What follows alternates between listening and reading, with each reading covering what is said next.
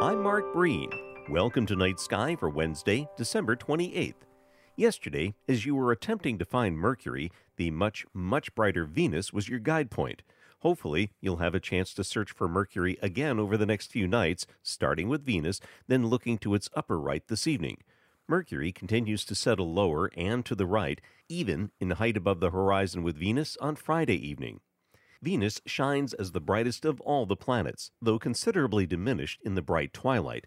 You can see it as early as 4:30, but it will be much easier to spy closer to 4:45 as the twilight starts to ebb. Your viewing window continues through 5 o'clock or so, though only if you have a low, level view toward the southwest.